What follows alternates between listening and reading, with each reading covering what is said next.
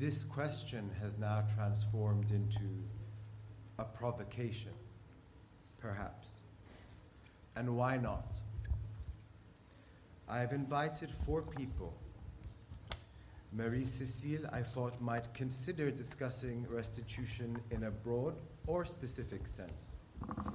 Joël, I thought, might contemplate what it means to represent a republic, an emotion, or build a foundation on a global stage, or a culturally located one. Christine, perhaps, to demonstrate how to make histories forever invisible, now visible. I invited Marie and Yamsi to ask the questions and create the framework. But ultimately, they can steer this ship in whichever direction they like. The floor is theirs. Merci Omar pour cette introduction. Et oui, avons-nous jamais été modernes ? Alors c'est vrai qu'ici, l'art africain se déploie et montre dans un 54 et montre à quel point cet art occupe une place substantielle dans le marché de l'art globalisé.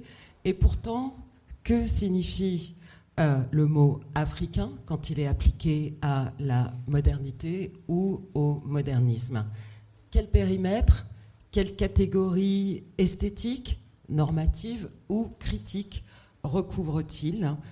Est-ce un simple label imposé par ce marché ou est-ce que ces catégories ne sont pas piégées par la charge des stéréotypes issus de la période coloniale et faisant écran, en quelque sorte, au travail des artistes et effaçant en quelque sorte l'histoire dans laquelle ces travaux s'inscrivent.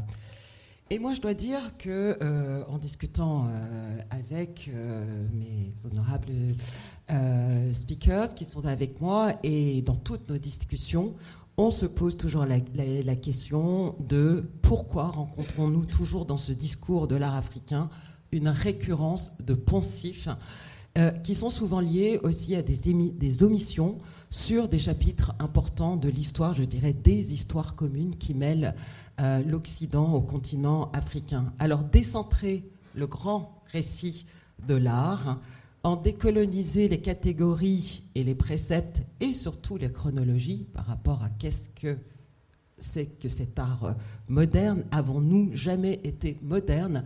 C'est peut-être proposer des cadres interprétatifs reprécisés que peut recouvrir cette notion de modernité. Alors, nous n'avons évidemment pas l'ambition en 1 heure de développer ce qui ferait l'objet d'un symposium, mais j'aime beaucoup le titre que Omar nous a livré.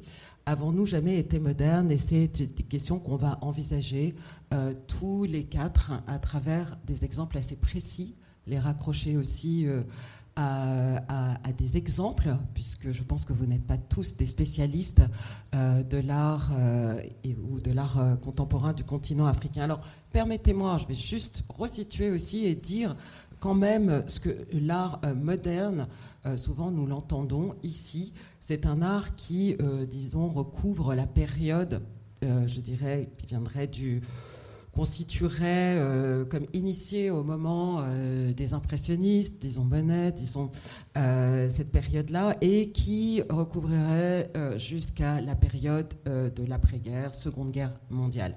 Je fais très très court, je ne vais pas vous faire un cours de l'histoire de l'art, mais je voudrais inscrire cette histoire moderne d'un point de vue occidental et la croiser avec l'histoire du continent africain, sachant qu'elle se mêle et sachant que cet art moderne, il a été aussi défini à une époque bien précise, qui était celle du développement industriel, qui était celle de l'expansion, qui était celle aussi de cette idée du développement et du progrès, qui sont des notions qu'on associe à l'art moderne.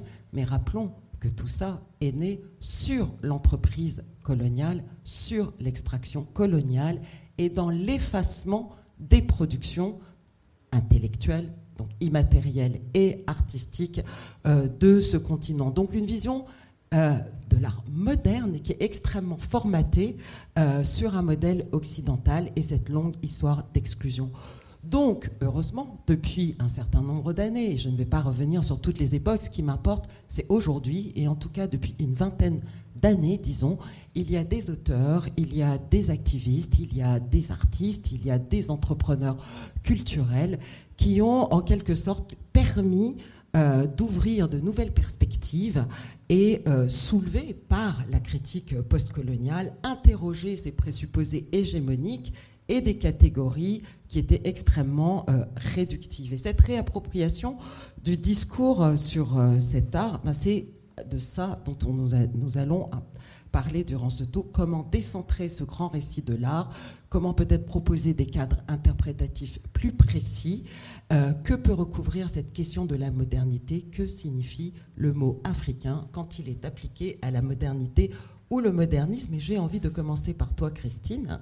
Tu es historienne de l'art, chercheuse, et ce qui m'intéressait en commençant par toi, c'est que tu as justement, dans tes travaux, et disons de recherche, mais aussi dans tes projets d'exposition, repensé ou pensé ces modernités et les productions de ce continent en envisageant le fait qu'elles ne sont évidemment pas des copies, parce qu'on a souvent dit que si ces productions évidemment modernes contemporaines ne pouvaient être que des copies des mouvances modernistes européennes et américaines, et tu livres d'autres perspectives que je trouve extrêmement passionnantes parce qu'elles ne les opposent pas. Et je voudrais que tu nous en dises 2 mots, ou même plus d'ailleurs, après cette introduction. Merci Marianne, et merci à vous d'être présent. En fait, quand j'ai vu le thème de la conversation, déjà je me suis demandé pourquoi cette question. Et tout de suite, ça m'a ramené à ma rencontre avec Gérard Sekoto. On voit une image, j'ai pas vu le slideshow, mais bon, il y a une peinture de Song of the Peak de Gérard Sekoto, qui est un peintre sud-africain qui est considéré comme un des pionniers du modernisme africain, donc qui a commencé à peindre à la fin des années 30 et qui est venu à Paris en 1947. Et qui, en fait cette question de modernisme, donc, tu l'as très bien rappelé au début, le modernisme dans l'art, en tout cas dans la peinture, il correspond en fait à ce qu'on appelait, quand j'étudiais l'histoire de l'art à Paris, la crise de la mimésis, c'est-à-dire le moment où il y a une rupture avec la représentation naturaliste. Pardon, je vous arrête. Est-ce qu'on peut faire un petit stop? Can we stop? Make a stop on this image, please? Thank you, Cameron. Et en fait, donc voilà, donc c'est à la fois, alors le questionnement c'est est-ce que le modernisme c'est un genre artistique, est-ce qu'on le définit effectivement par la période chronologique, la période historique. Il faut savoir que dans le cas des Sud-Africains, donc moi ma spécialisation c'est plus art sud-africain, moderne et contemporain. Les pionniers noirs sud-africains en fait étaient souvent, comme les artistes n'avaient pas accès aux écoles d'art, ils n'avaient pas le droit d'étudier dans les écoles d'art, ils étaient souvent encouragés et aidés par des artistes juifs sud-africains, dont notamment Lippi Lipsich et Irma Stern, qui en fait soit leur donnaient des pinceaux ou de la peinture, mais en fait c'était des artistes sud-africains qui étaient d'origine européenne, mais repartaient, avaient fait aller à Paris en fait, qui était Ouais, c'est très important ce que tu soulèves pour en revenir à cette idée aussi de cette notion linéaire de l'histoire, oui. Qui est une notion occidentale. Et donc d'en reprendre, d'en défaire ces chronologies, de se défaire de ces chronologies est important. Mais ce que je trouve aussi important dans ce que ton travail, et le travail que tu as entrepris et qui est très important aussi pour resituer ces modernités africaines, non pas en opposition, mais non pas comme des histoires culturelles parallèles, mais dans leur emmêlement, dans leur hybridité. Oui, ça, c'est un point extrêmement important. Oui. Tout à fait, parce qu'en fait, ces artistes sud-africains partaient à Paris, donc c'était, il y a toujours eu ce rêve, en fait, à l'époque moderne, en tout cas pour les artistes étrangers, d'aller à Paris. Et donc ces artistes étaient inspiré par le travail je sais pas, notamment Picasso, qui lui-même était inspiré d'art non occidental. Donc en fait, il y a effectivement une hybridité. Donc pour moi, questionner le modernisme africain, c'est aussi... moi, ma réponse, c'est... comment définit-on le modernisme ? C'est pas, en fait, il n'y a pas modernisme. Ouais, il n'y a pas une pureté, ou c'est pas quelque chose d'homogène ou d'océifié. Ouais, en fait. Et pourtant, les personnes que tu évoques, Gérard Sekoto, moi, je me suis beaucoup attachée aussi à la figure de Mankoba. Même parcours d'exil forcé, même séjour extrêmement prolongé en France. Attends, excuse-moi. Pas exil forcé, parce qu'en fait, ce sont des artistes. Donc, Mankoba a inspiré Gérard à vouloir partir. Ouais. Donc, ils avaient cette idée de Paris comme la ville. Ils voulaient vivre la bohème. Certes, il y avait aussi cette volonté aussi politique de fuir un pays. Mais c'est pas tant ça que je veux dire, c'est de dire aussi à quel point ces personnes, ces artistes, grands artistes, ont contribué à des mouvements. On pense à Mankoba qui faisait partie de Cobra et dont la figure a été totalement effacée du mouvement Cobra. Donc ça, c'était un point intéressant aussi à soulever. Est-ce que tu pourrais nous dire 2 mots de cette très forte image, ou la décrire, de ce travail qui est iconique de Gérard Sekoto?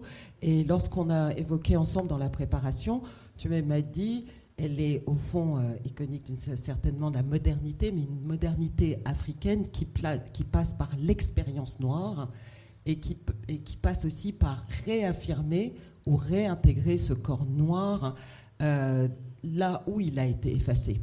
Oui, alors traditionnellement, dans l'histoire de l'art sud-africain, en fait, la personne noire, le corps noir, donc à partir du moment où on va dire si on prend le modèle occidental, enfin l'histoire de l'art du type occidental, le corps noir faisait partie de la flore et de la faune. Donc en fait, on voyait des paysages et des noirs qui étaient là comme les animaux. Et en fait, Gérard Sekoto et d'autres artistes, mais il fait partie des premiers artistes à avoir intégré la figure noire, donc le corps noir, comme un sujet digne d'être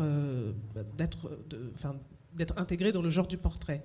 Donc, sachant que l'art sud-africain, c'était beaucoup le paysage et la nature morte. Donc, le paysage aussi, avec ce que ça sous-entend paysage où il n'y avait personne, donc la terre était vide, donc on peut s'en emparer. Et en fait, Gérard Sekoto peignait ce à quoi il avait accès directement. Donc, c'était pas encore l'apartheid quand il peignait, mais il y avait déjà la ségrégation par quartier.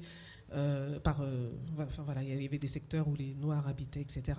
Et en fait, je pense que même maintenant, la représentation du corps noir, c'est quelque chose de politique. C'est-à-dire que lui, il peignait, en fait, il n'était pas nécessairement politique dans sa peinture, mais le résultat, c'est qu'il imprime une trace, en fait, il valide notre présence dans le champ de l'art.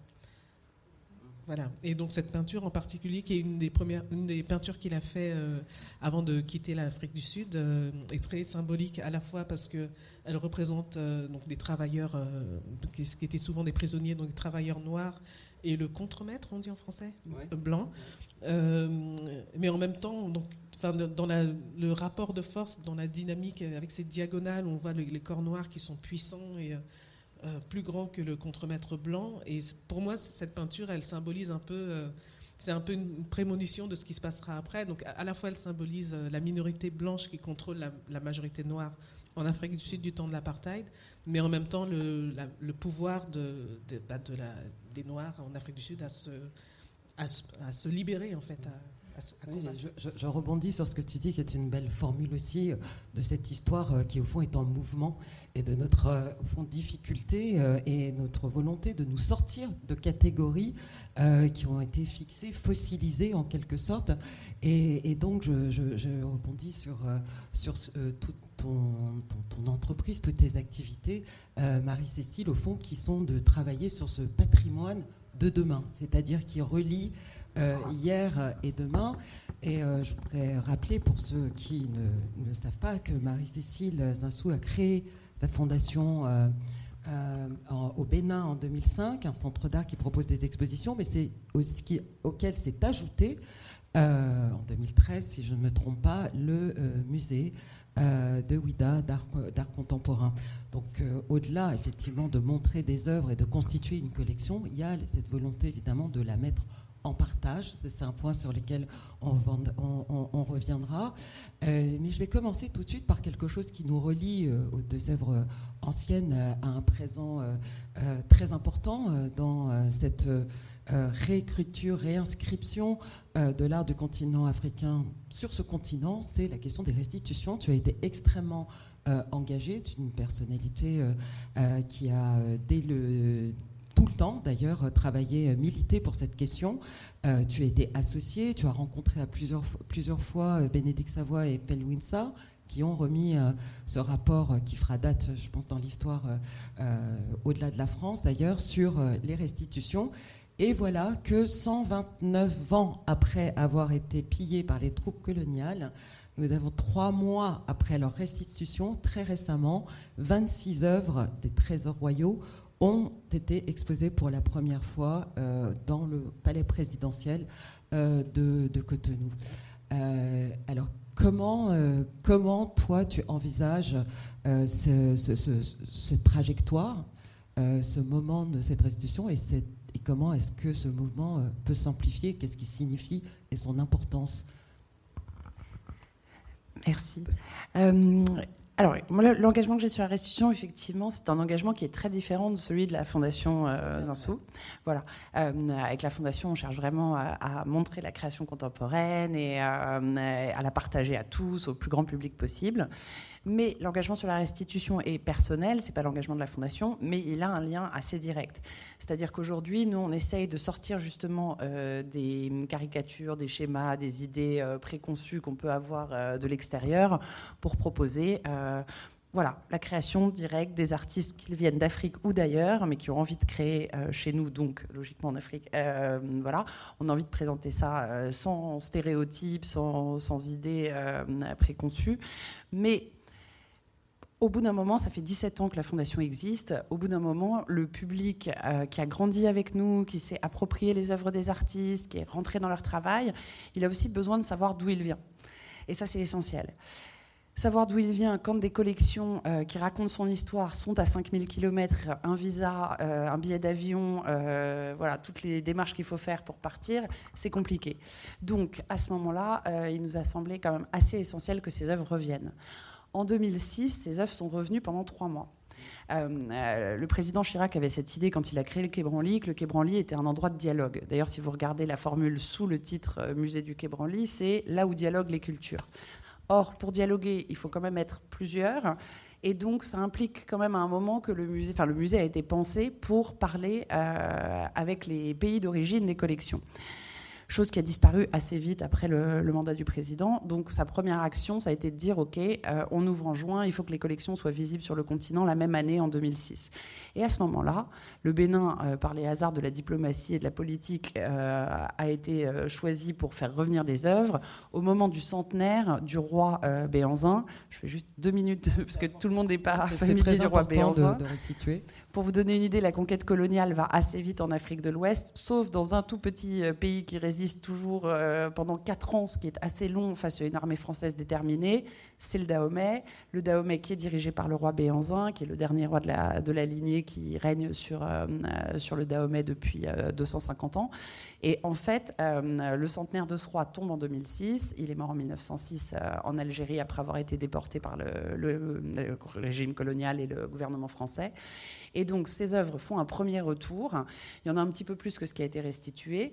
C'est une exposition que moi, j'accepte de faire avec la Fondation à condition de pouvoir présenter le regard d'un artiste contemporain sur ces œuvres. Donc, on va présenter le travail de Cyprien Tokudagba, qui est un artiste extrêmement important d'Abomey, qui va proposer une vision contemporaine. Et à ce moment-là, cette exposition rencontre 275 000 visiteurs en 3 mois. Ce qui est quand même assez important puisque nous sommes à l'époque un pays de 10 millions d'habitants. Donc c'est quand même une énergie. Et donc ça répond exactement à toutes les critiques, les clichés, les Africains n'aiment pas leur patrimoine, ne s'y intéressent pas, n'aiment pas les musées. Enfin, toutes les. Voilà, je vous épargne la liste des bêtises, on les trouve sur Internet. Mais en gros, cette exposition répond concrètement. En fait, les Béninois savent que leur histoire, leur patrimoine vient. ils viennent le découvrir. On se retrouve face à des enfants qui n'ont jamais entendu parler d'une récade ou qui n'ont jamais vu un trône. Enfin, voilà, c'est des choses qui sont importantes, surtout quand on est dans un contexte comme ici à Paris, où si vous voulez avoir une idée de l'histoire du patrimoine, vous sortez, vous ouvrez les yeux, vous voyez ça à peu près partout. Il y a des musées tous les 500 mètres qui mettent ça en valeur. Là, évidemment, on est dans une situation tout à fait autre.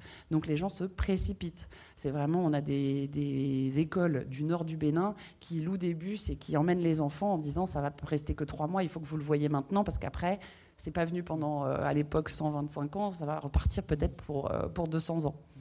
Et du coup, je rebondis là-dessus parce que l'exposition des restitutions actuelles qui a lieu, qui se tient jusqu'au 22 mai, si vous avez l'occasion d'aller au Bénin, s'appelle Art du Bénin d'hier et d'aujourd'hui, de la restitution à la révélation. Et je me suis penchée sur ce mot révélation, parce que restitution, nous le comprenons, mais révélation, et je me suis demandé si ce n'était pas la révélation d'un rapport aux objets d'art classique, y compris ceux qui ont été arrachés à ce peuple, qui était différent. C'est-à-dire, et Christine, tu le rappelles d'ailleurs dans ton texte pour l'exposition que tu as réalisée à Montpellier au MoCo de la collection de la Fondation Zinsou, Cosmogonie, tu rappelles d'ailleurs que la monstration de ces collections, elle a toujours été centrale dans les monarchies, les différentes monarchies qui se sont succédées au Dahomey, et que ces œuvres, au fond, étaient sorties une fois par an pour que l'ensemble des populations les voient. Donc déjà, ça bat la brèche à juste toutes pour ces dire, idées. je te crédite parce qu'en fait, c'est Marie-Cécile. Ou c'est Marie-Cécile. Enfin, en tout cas, je voulais citer cet exemple parce que, à l'appui de la préparation, j'avais lu effectivement ce texte et cet ouvrage. Mais ça nous indique ce que dit Marie-Cécile, et je l'amplifie, c'est de dire, d'une part, oui, il y a un intérêt, et peu importe qu'on les montre dans des musées ou qu'on les montre dehors ou qu'on les montre dans des lieux destinés à des rites, ils sont vus, ils sont appréciés et ils sont aussi regardés autrement. C'est ça qui est aussi important. Alors pour revenir sur cette pratique de monstration qui a commencé à la fin du XVIIIe siècle au Dahomey, on n'est pas dans les rites et les choses comme ça, parce que là c'est des objets d'art de cour qui sont venus. Tu fais bien de le préciser, mais ça peut être le cas par exemple, parce qu'il y a beaucoup l'exposition d'objets actuelle au Quai Branly sur les chefferies camerounaises, là parle de rites, de tous ces objets associés au rythme mortuaire, c'est-à-dire comment on fait le deuil des ancêtres. Donc ça indique aussi effectivement qu'il y a différents usages et fonctions que remplissaient ces objets. Et donc, pardon, tout à fait. Mais souvent, on associe effectivement les masques, les reliquaires, à l'idée du rite, à l'idée que les populations... Là, c'était vraiment de l'art de cour. Hein. Là, c'est l'équivalent de Versailles. C'est-à-dire que Louis XIV veut briller, il fait peindre des peintures extraordinaires par Rigaud.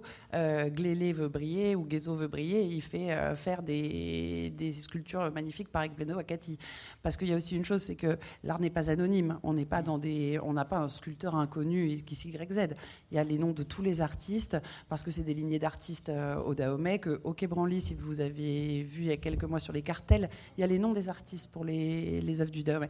Donc, ce que je veux dire, c'est qu'en fait, en réalité, quand vous êtes au 19e siècle au Dahomey, vous avez des artistes qui sont identifiés, les œuvres qui sont acquises pour montrer le pouvoir du roi, et le roi les montre à la population pour les écraser devant sa puissance, et tout ça, comme le font tous les rois dans le monde entier. Enfin, c'est quelque chose d'assez classique. Mais on oublie souvent de dire que dans le cas de l'Afrique, ça se fait pareil qu'ailleurs, en fait. On a toujours l'impression qu'il y a cette espèce de particularité qui fait que les gens créent du beau sans forcément s'en rendre compte, et que c'est le regard du colon qui prend les objets, qui les a rendus beaux, et que c'est les artistes européens modernes qui ont su voir dans ces objets quelque chose, qui les ont mis en avant, et de ça. En fait, on est plutôt dans quelque chose de tout à fait classique, qui est de reconnaître le talent des artistes et de montrer en fait qu'il y a un art contemporain du XVIIIe et du XIXe siècle qui est apprécié par les personnes puissantes qui l'acquièrent, que c'est montré aux populations pour leur montrer la grandeur du royaume. Et donc voilà, donc c'est une particularité des objets de l'art de cour du Dahomey, et c'est très important que les gens le voient aussi dans l'exposition actuelle, parce que voilà, ça nous remet dans un contexte et ça nous dit qu'on a une histoire. C'est-à-dire que notre histoire ne commence pas en 1892, quand les Lumières l'imaginaire de l'Occident tombe sur le Dahomey et qui nous donne enfin notre chance d'être des bons Français comme les autres et tout ça. Au contraire, ça dit qu'on s'inscrit dans une histoire qui est plus longue que ça, et ça permet de changer un système qui est assez établi, et je terminerai là-dessus. Non, parce que je vais rebondir là-dessus, figure-toi. Parce qu'à l'université, on a des études en département d'histoire, on a des études qui sont séparées en 3 parties, l'histoire précoloniale, l'histoire coloniale, l'histoire postcoloniale. Ce qui est intéressant, considérant que la colonisation au Bénin, c'est 68 ans, donc ça ne mérite pas non plus peut-être qu'on en fasse le centre de tout notre apprentissage, mais on est quand même dans cette problématique-là, qui est de penser qu'on se définit par rapport à la colonisation. Et cette exposition, je pense, permet de donner un temps plus long et à travers la culture d'expliquer une histoire qui est en fait plus intéressante et plus riche qu'une histoire juste des 129 dernières années. Oui, d'où l'importance effectivement de décoloniser les catégories. Et je revenais aussi sur d'où l'importance aussi des collections qui sont présentées sur le continent africain et qui relient les histoires, comment comprendre les productions des artistes contemporains du continent africain sans les relier aussi à cette histoire. Et pas que, mais du coup, en tant qu'institution, je dirais que la collection Zinsou, elle est à la fois dépositaire et créatrice d'une histoire de l'art et de pratiques contemporaines africaines. Mais alors, comment est-ce qu'on fait corps avec l'écologie d'un territoire à travers cette collection ?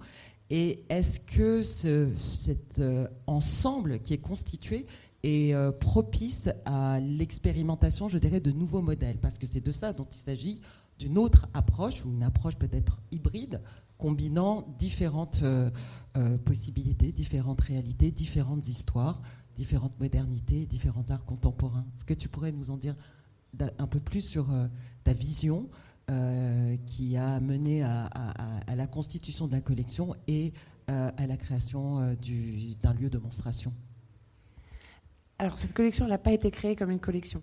C'est-à-dire que quand j'ai ouvert la fondation, on était en 2005, moi je devais avoir 22 ans, j'avais pas de fortune familiale, j'avais jamais prévu de faire une collection, j'avais que des posters, donc on va pas se mentir, ça n'a jamais été le but de créer une collection.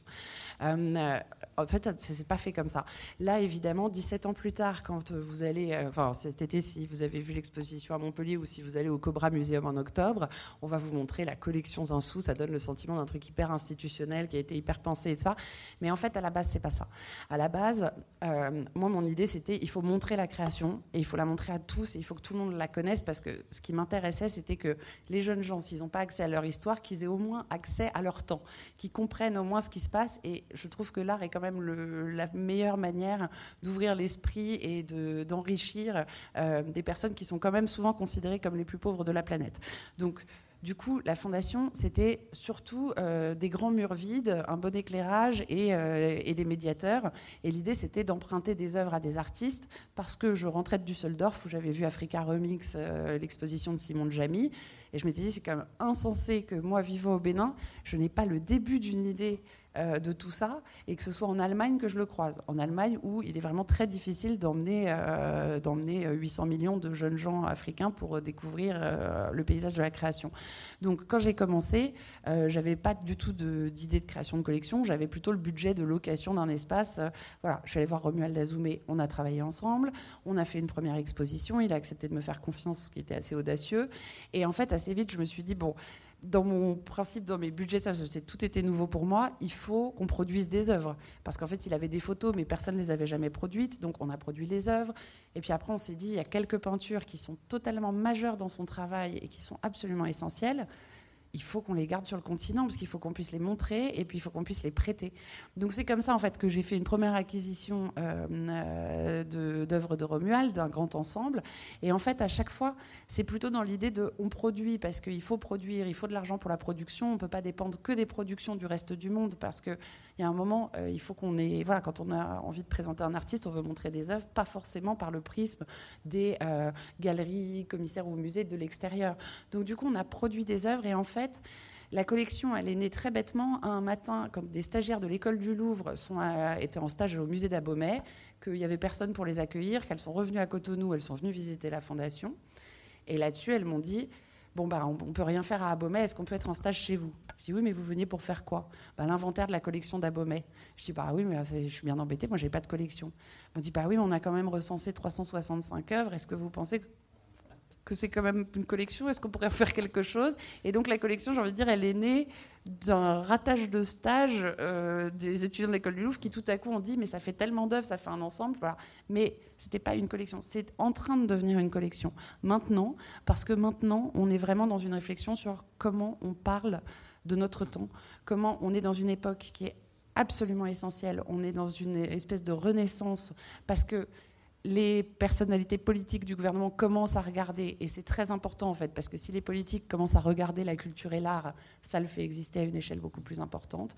Donc il se passe quelque chose maintenant. Le reste du monde a découvert qu'on n'était pas prisonnier de nos masques, mais qu'on faisait autre chose, et qu'en fait on fait depuis a priori 35 ou 37 000 ans, donc ça fait quand même un moment qu'on est dans la création. Les gens commencent à le reconnaître et à reconnaître qu'il y a une création contemporaine, mais surtout si on le reconnaît nous-mêmes, à ce moment-là, le regard change complètement. Et donc aujourd'hui, la collection veut être une espèce de photographie de notre temps, en se disant dans 100 ans, quand les gens vont regarder ce qui s'est passé en Afrique à ce moment-là, il faut que la collection puisse leur dire voilà qui on était, voilà quel était notre temps, et donc voilà, c'est un peu dans cette idée qu'on construit avec toutes les problématiques de notre histoire contemporaine, mais aussi de notre histoire plus ancienne, et avec les perspectives d'avenir. Donc le patrimoine de demain et une réflexion sur l'écologie, la production depuis un territoire précis qui parle et qui rassemble des communautés, celles qui sont proches, de jeunes. Tu fais un travail absolument remarquable avec les écoles, mais pas que aussi.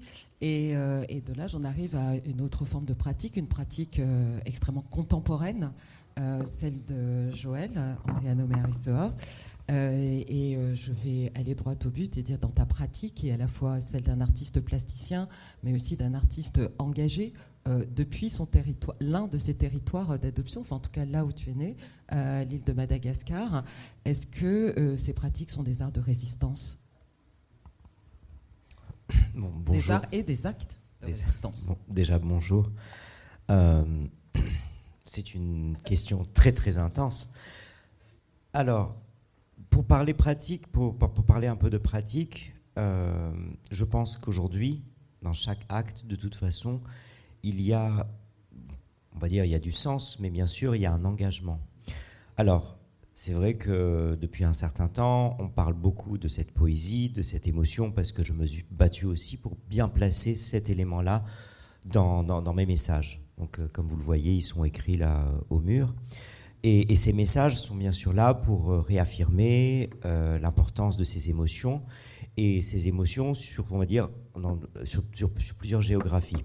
Là, on a fait un choix d'image quasiment important, de montrer une œuvre, par exemple, malgache, avec un engagement effectivement politique à Tananarive, et de l'autre côté, une autre œuvre, d'ailleurs, qu'on a présenté ensemble au Palais de Tokyo.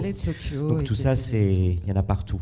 Et oui, quelque part, je veux dire oui. Après, moi, j'arrive effectivement à accaparer d'abord par l'émotion et par la forme. Et la forme est une chose extrêmement importante. Moi, je dis toujours, je trouve ça formidable, Christine est historienne, Marie-Cécile fabrique des choses. Moi, je reste un artiste, et je reste un artiste de la forme. Donc la forme, effectivement, est le premier élément d'attraction. Mais derrière tout ça, il y a un engagement, effectivement, politique. Il y a un message. Il y a des choses qui sont racontées.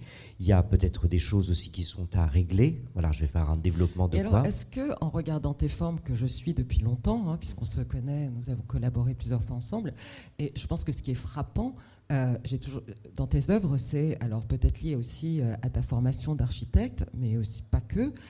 C'est aussi ces formes qui sont parfois abstraites, minimales, et qui surtout prennent à rebours tous les stéréotypes qui ont été associés et qui continuent d'être associés à la production contemporaine du continent africain ou de ses diasporas.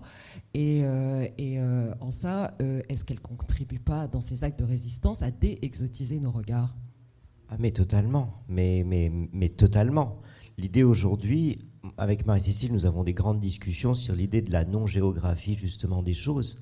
Bien sûr, la temporalité et l'art, c'est quelque chose d'important, et moi, je trouve ça magnifique, d'ailleurs, la manière dont tu en parles, en disant qu'aujourd'hui, l'art peut effectivement, aujourd'hui, fabriquer le temps ou raconter le temps, futur, passé, présent, peu importe, mais justement, dans ces formes, il n'y a pas de géographie. Et au-delà de ce terme un peu lourd que moi, je ne pourrais pas prétendre, en tous les cas, je ne pourrais pas prétendre être un décolonisateur.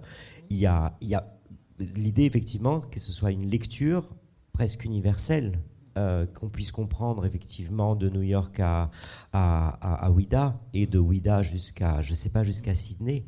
Mais ce sont des formes qui sont des esquisses, qui sont des lignes, qui sont dessinées, ce sont des mots qui sont placés.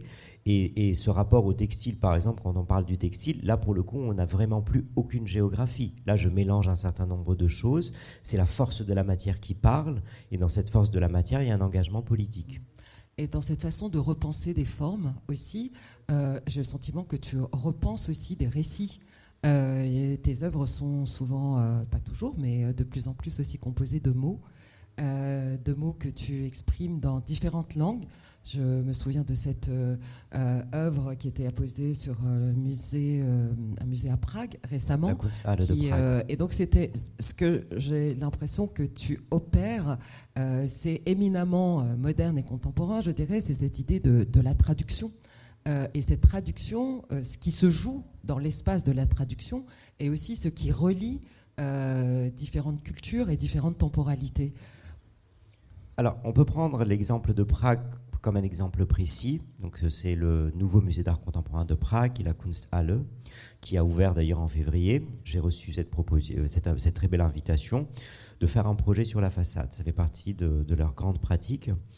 Et ils voulaient un texte. Et c'est assez étonnant d'ailleurs aujourd'hui. Les textes, j'avais un peu du mal au départ à les placer, à les mettre. Mais aujourd'hui, je pense qu'un certain nombre de curateurs et en tous les cas de personnes sont convaincues. Donc je reçois cette invitation et on me propose d'écrire un texte. Et là je me dis, mais écrire un texte en anglais, quelque part, c'est un peu général.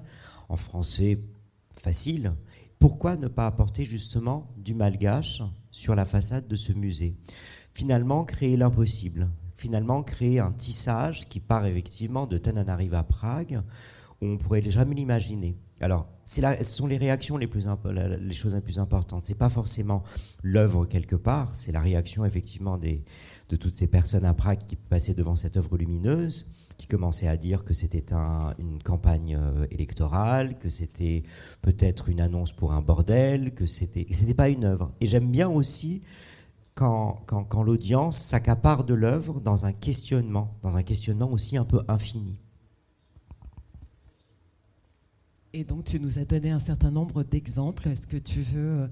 Moi, je pense au parallèle, je pense à cette installation que l'on voit là, avec ces mots en malgache, sur cette place centrale, importante, chargée d'histoire, de la capitale de Madagascar, Antananarive. Sans rentrer dans un descriptif de l'œuvre, je préfère aussi parler donc du passage, on va dire, entre deux endroits. Donc il y a eu cette très très belle commande donc, de la mairie de Tananarive pour placer une œuvre, message, cette sculpture, sur l'avenue de l'Indépendance, avec tout le poids historique justement de cette avenue de l'Indépendance. Donc j'ai effectivement monté cette sculpture, écrite, et voilà, l'écriture c'est effectivement ici nous portons tous les rêves du monde, avec d'ailleurs des complices, un complice important parce que l'œuvre c'est pas écrit mais appartient maintenant à la collection Yavaroussen, qui ont aussi participé à la fabrication de cette œuvre. Et récemment, après avoir vu cette œuvre, j'ai une autre commande donc sur on va dire un endroit un peu particulier, qui est la préfiguration donc du nouveau musée de la langue française, qui est un projet du président Macron. Et donc je viens d'apposer aussi une autre œuvre qui parle de désir, qui est une invitation à voir effectivement et à danser différemment le temps. Alors voilà, encore une fois, ce sont des projections poétiques dans des contextes extrêmement politiques, historiquement aussi très politiques, en sachant que par exemple à Villers-Cotterêts, et ça c'est une vraie problématique. Alors là tu parles du projet présidentiel, hein, exactement. Tu l'as resitué pour ceux qui sont présents ou qui nous écouteront sur cette session qui a été enregistrée. Donc tu peux peut-être expliquer ce projet qui s'est inscrit dans un cadre... Alors le projet donc, de Villers-Cotterêts est le projet de fabriquer un musée de la langue française, mais cette langue française qui est une vision pas unique, justement une vision de la langue française à travers le monde, avec des confrontations peut-être avec d'autres langues, mais en tous les cas internationales. Et le fait d'avoir choisi un artiste malgache qui effectivement qui se pose là, voilà, Je pense que je n'ai pas besoin de développer plus, mais entre un rapport effectivement post-colonial à Madagascar et aujourd'hui dans une forme de décolonisation contemporaine, je pense que le message est assez clair aujourd'hui. Oui, alors je vais reprendre avant d'ouvrir d'ailleurs la parole à ceux qui nous ont fait la joie d'être présents. Il y a un mot que tu as dit, toujours dans ta poétique extraordinaire, tu dis « danser avec les temps » et j'ai l'impression que à la question que nous a posée Omar et que nous avons explorée, chacun depuis nos perspectives, c'est au fond peut-être la question de danser avec les temps. J'ai envie de conclure là-dessus avec tes mots. Montrer que les regards sur l'art du présent ne peuvent s'affranchir de l'histoire, mais surtout des histoires qui les ont vues naître. Et qu'encore une fois, elle saisit des moments qui sont extrêmement importants dans la transformation aussi de l'écosystème et des systèmes tout court, d'un continent qui est en profonde mutation. Marie-Cécile était, je crois, pionnière, et bien d'autres s'engagent aujourd'hui sur le continent. Tu en fais partie d'ailleurs, on ne l'a pas évoqué, mais peut-être tu veux en dire 2 mots parce que c'est aussi ça contribue aussi au changement de paradigme sur ce continent. Oui, c'est une petite histoire qui est personnelle avec mon pays et en même temps, c'est l'idée aussi d'ouvrir, on va dire, une discussion. Bon, je pense que vous le savez, j'ai fait la Biennale de Venise avec ce premier pavillon de Madagascar. C'était à la fois un acte important, mais en même temps aussi, c'était un jeu d'équilibriste. Donc la grande question à la fin de la Biennale, c'est que faire avec Madagascar après, et surtout, que doit-on représenter à Madagascar après? Donc j'ai commencé à avoir une discussion avec Asnania Varoussen, ami, complice, collectionneur et tout ça. Que pouvait-on faire à Madagascar? Et l'idée est arrivée de fabriquer un petit centre d'art. Je dis bien petit pour l'instant parce que c'est quelque chose qui n'est pas immense. Vous voyez quelques images de nos productions aussi. Qui s'appelle donc Account Contemporary. Nous avons 2 ans et c'est un lieu de production, d'exposition et en tous les cas d'accompagnement pour des artistes malgaches.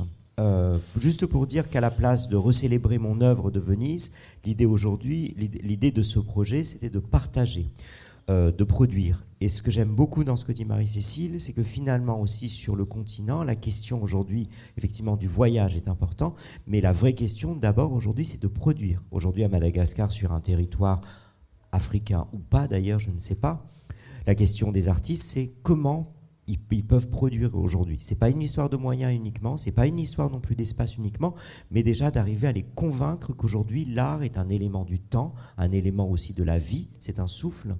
Et c'est ce qu'on essaie de faire depuis effectivement 2 ans avec 4 expositions.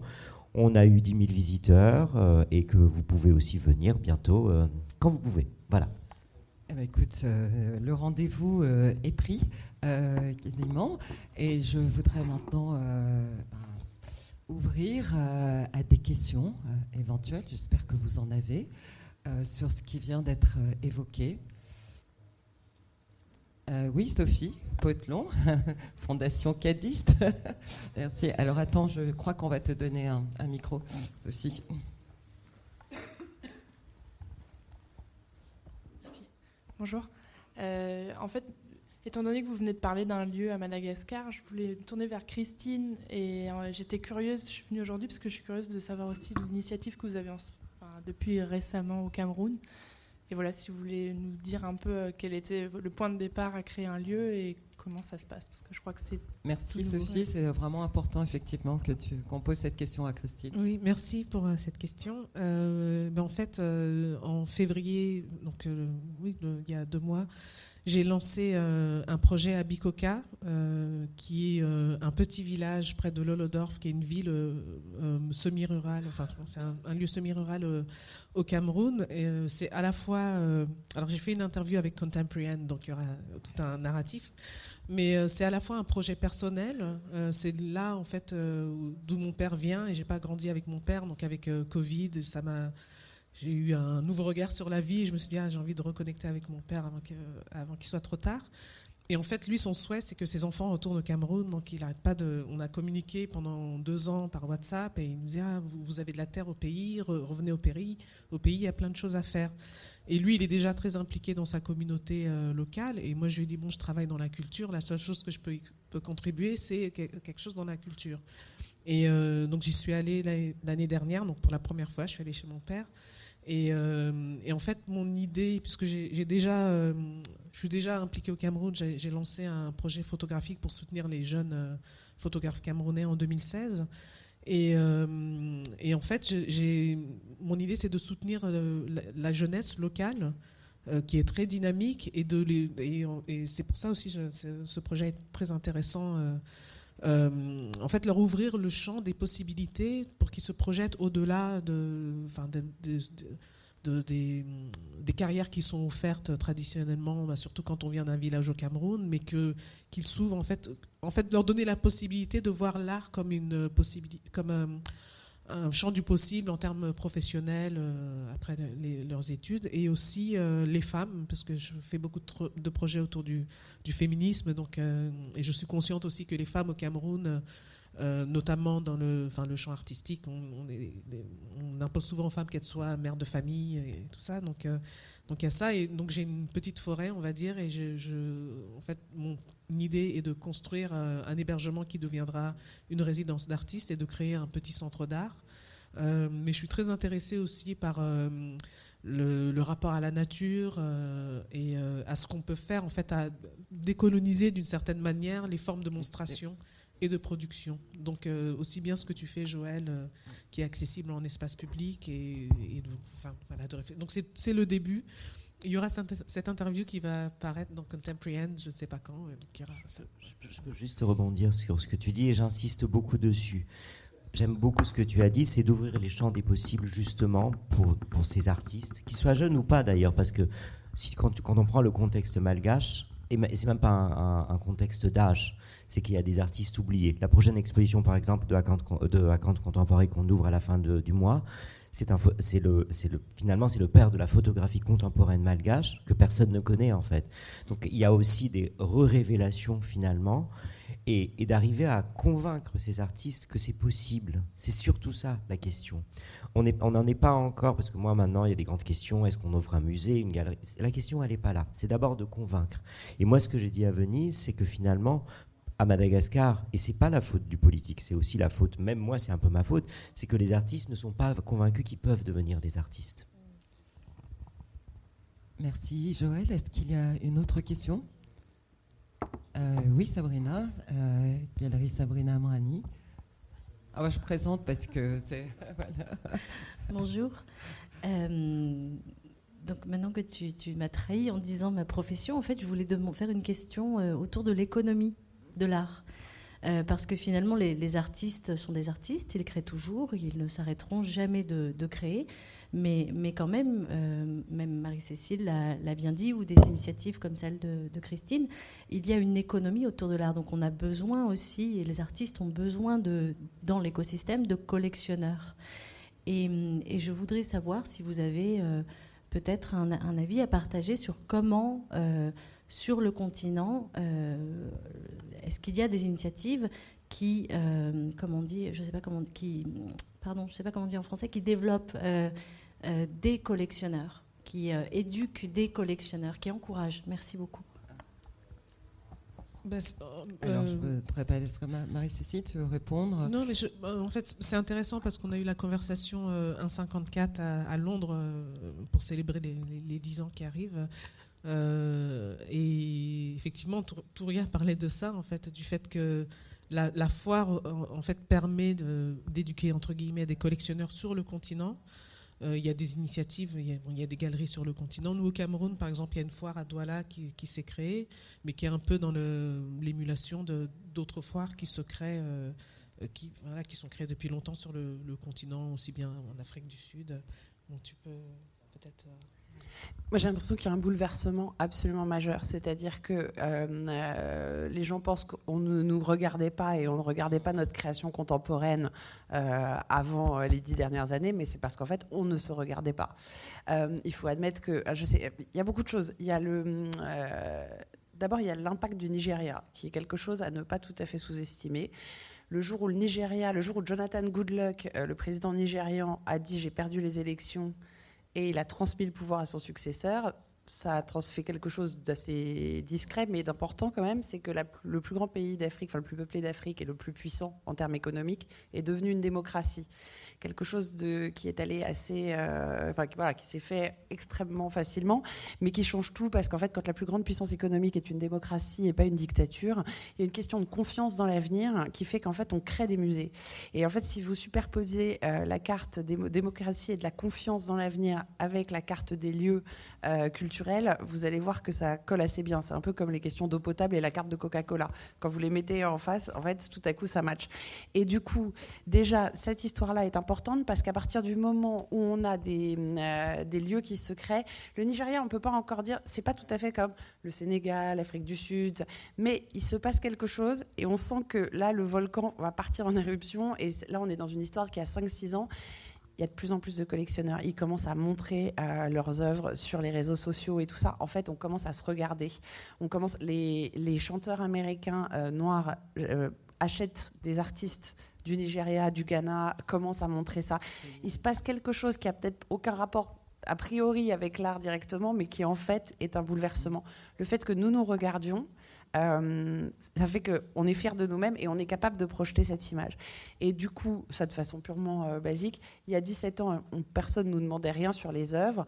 Aujourd'hui, les gens qui viennent voir des expositions depuis 17 ans, on a commencé à avoir la question il y a 2 ans, juste après le confinement. Nous, le confinement a duré 3 semaines, donc ça a été assez rapide. Juste après le confinement, on a commencé à avoir des jeunes gens de 30 ans qui viennent à la Fondation du coup, depuis qu'ils ont 13 ans, qui gagnent de l'argent, qui ont créé des startups, qui commencent à avoir un modèle dont en plus on est assez fiers et tout ça, qui commencent à nous dire... Est-ce qu'on peut acheter les œuvres des artistes ? On ne peut pas les acheter au musée, mais est-ce que du coup, il y a un endroit où on peut trouver, est-ce qu'on peut les rencontrer ? Et ça a commencé peut-être au moment de l'exposition de Joël, avec toute la bande des jeunes gens, des jeunes start-upers du Bénin qui ont commencé à rencontrer Joël. On a fait beaucoup de rencontres, en fait, entre les artistes et les jeunes gens. Et ça a commencé, et là, c'est des questions récurrentes. Et donc là, je rebondis un petit peu sur ce que tu dis, et je l'affirme aussi, de mon point de vue, que l'Afrique n'a pas besoin du reste du monde pour se déterminer, qu'elle se regarde elle-même, qu'elle se pense aussi elle-même. Alors historiquement, je le dis souvent, comme une archive du monde en reprenant la formule d'Achille Mbembe, mais aussi aujourd'hui à travers ses collectionneurs, ses collections, ces artistes qui agissent et qui reconstituent des généalogies. Ces généalogies, elles se croisent dans des histoires qui sont mêlées, mais c'est un mouvement qu'on ne peut arrêter puisqu'il s'agit là, et ce que nous avons évoqué, il s'agissait de déjouer et continue à le faire, des déterminismes dont on a hérité de la période coloniale, mais surtout de décoloniser les catégories. Alors même si on ne le dit pas, en agissant, il y a cette façon de décoloniser les catégories, de fracturer, de remettre en cause des chronologies et de s'inscrire au fond, de réinscrire cette histoire, ces histoires de l'art du continent africain dans une histoire plus mondiale. Merci. Nous devons conclure, me fait-on signe, mais peut-être que je peux rajouter. C'était une conclusion, mais vous avez peut-être une question. Une dernière, pardon. Alors je vais faire de multiples conclusions, mais je vous laisse. C'était une très belle conclusion, mais je voulais juste rebondir sur ce que disait Joël. Il y a évidemment les institutions, les collectionneurs, les curateurs, mais aussi les artistes eux-mêmes qui, grâce à ces dernières années, et notamment les réseaux sociaux, mais pas que, le fait que Nord-Sud, tout devient beaucoup plus flou, tout devient possible, justement ce champ des possibles se sont aussi organisés. Et je sais qu'entre artistes, on forme une vraie famille, une vraie communauté où le champ des possibles est du coup possible et on se montre, on se présente, on partage les bons plans et tout ne se passe pas que par les curateurs. Les choses se font aussi entre artistes et c'est une grande force. par les artistes et je dirais aussi par la pensée. J'ai envie de citer, j'ai cité Achille, mais ça me paraît extrêmement important parce que c'est ce qui aussi nourrit les artistes. Je pense au travail que mène Omar, qui nous écoute, ou d'autres, depuis le Moyen-Orient, mais il y a aussi les ateliers de la pensée à Dakar. Il y a cette façon de convoquer le monde et le mouvement du monde et de le penser depuis une perspective africaine. Merci.